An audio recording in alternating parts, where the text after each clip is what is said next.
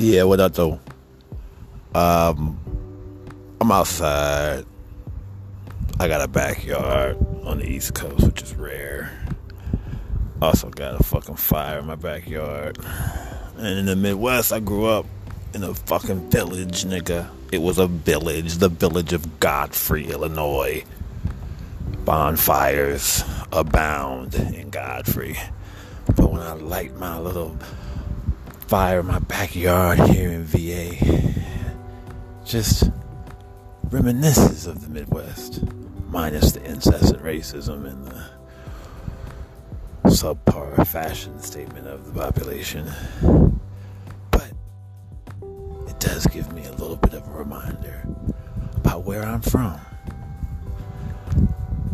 and where I won't be going back.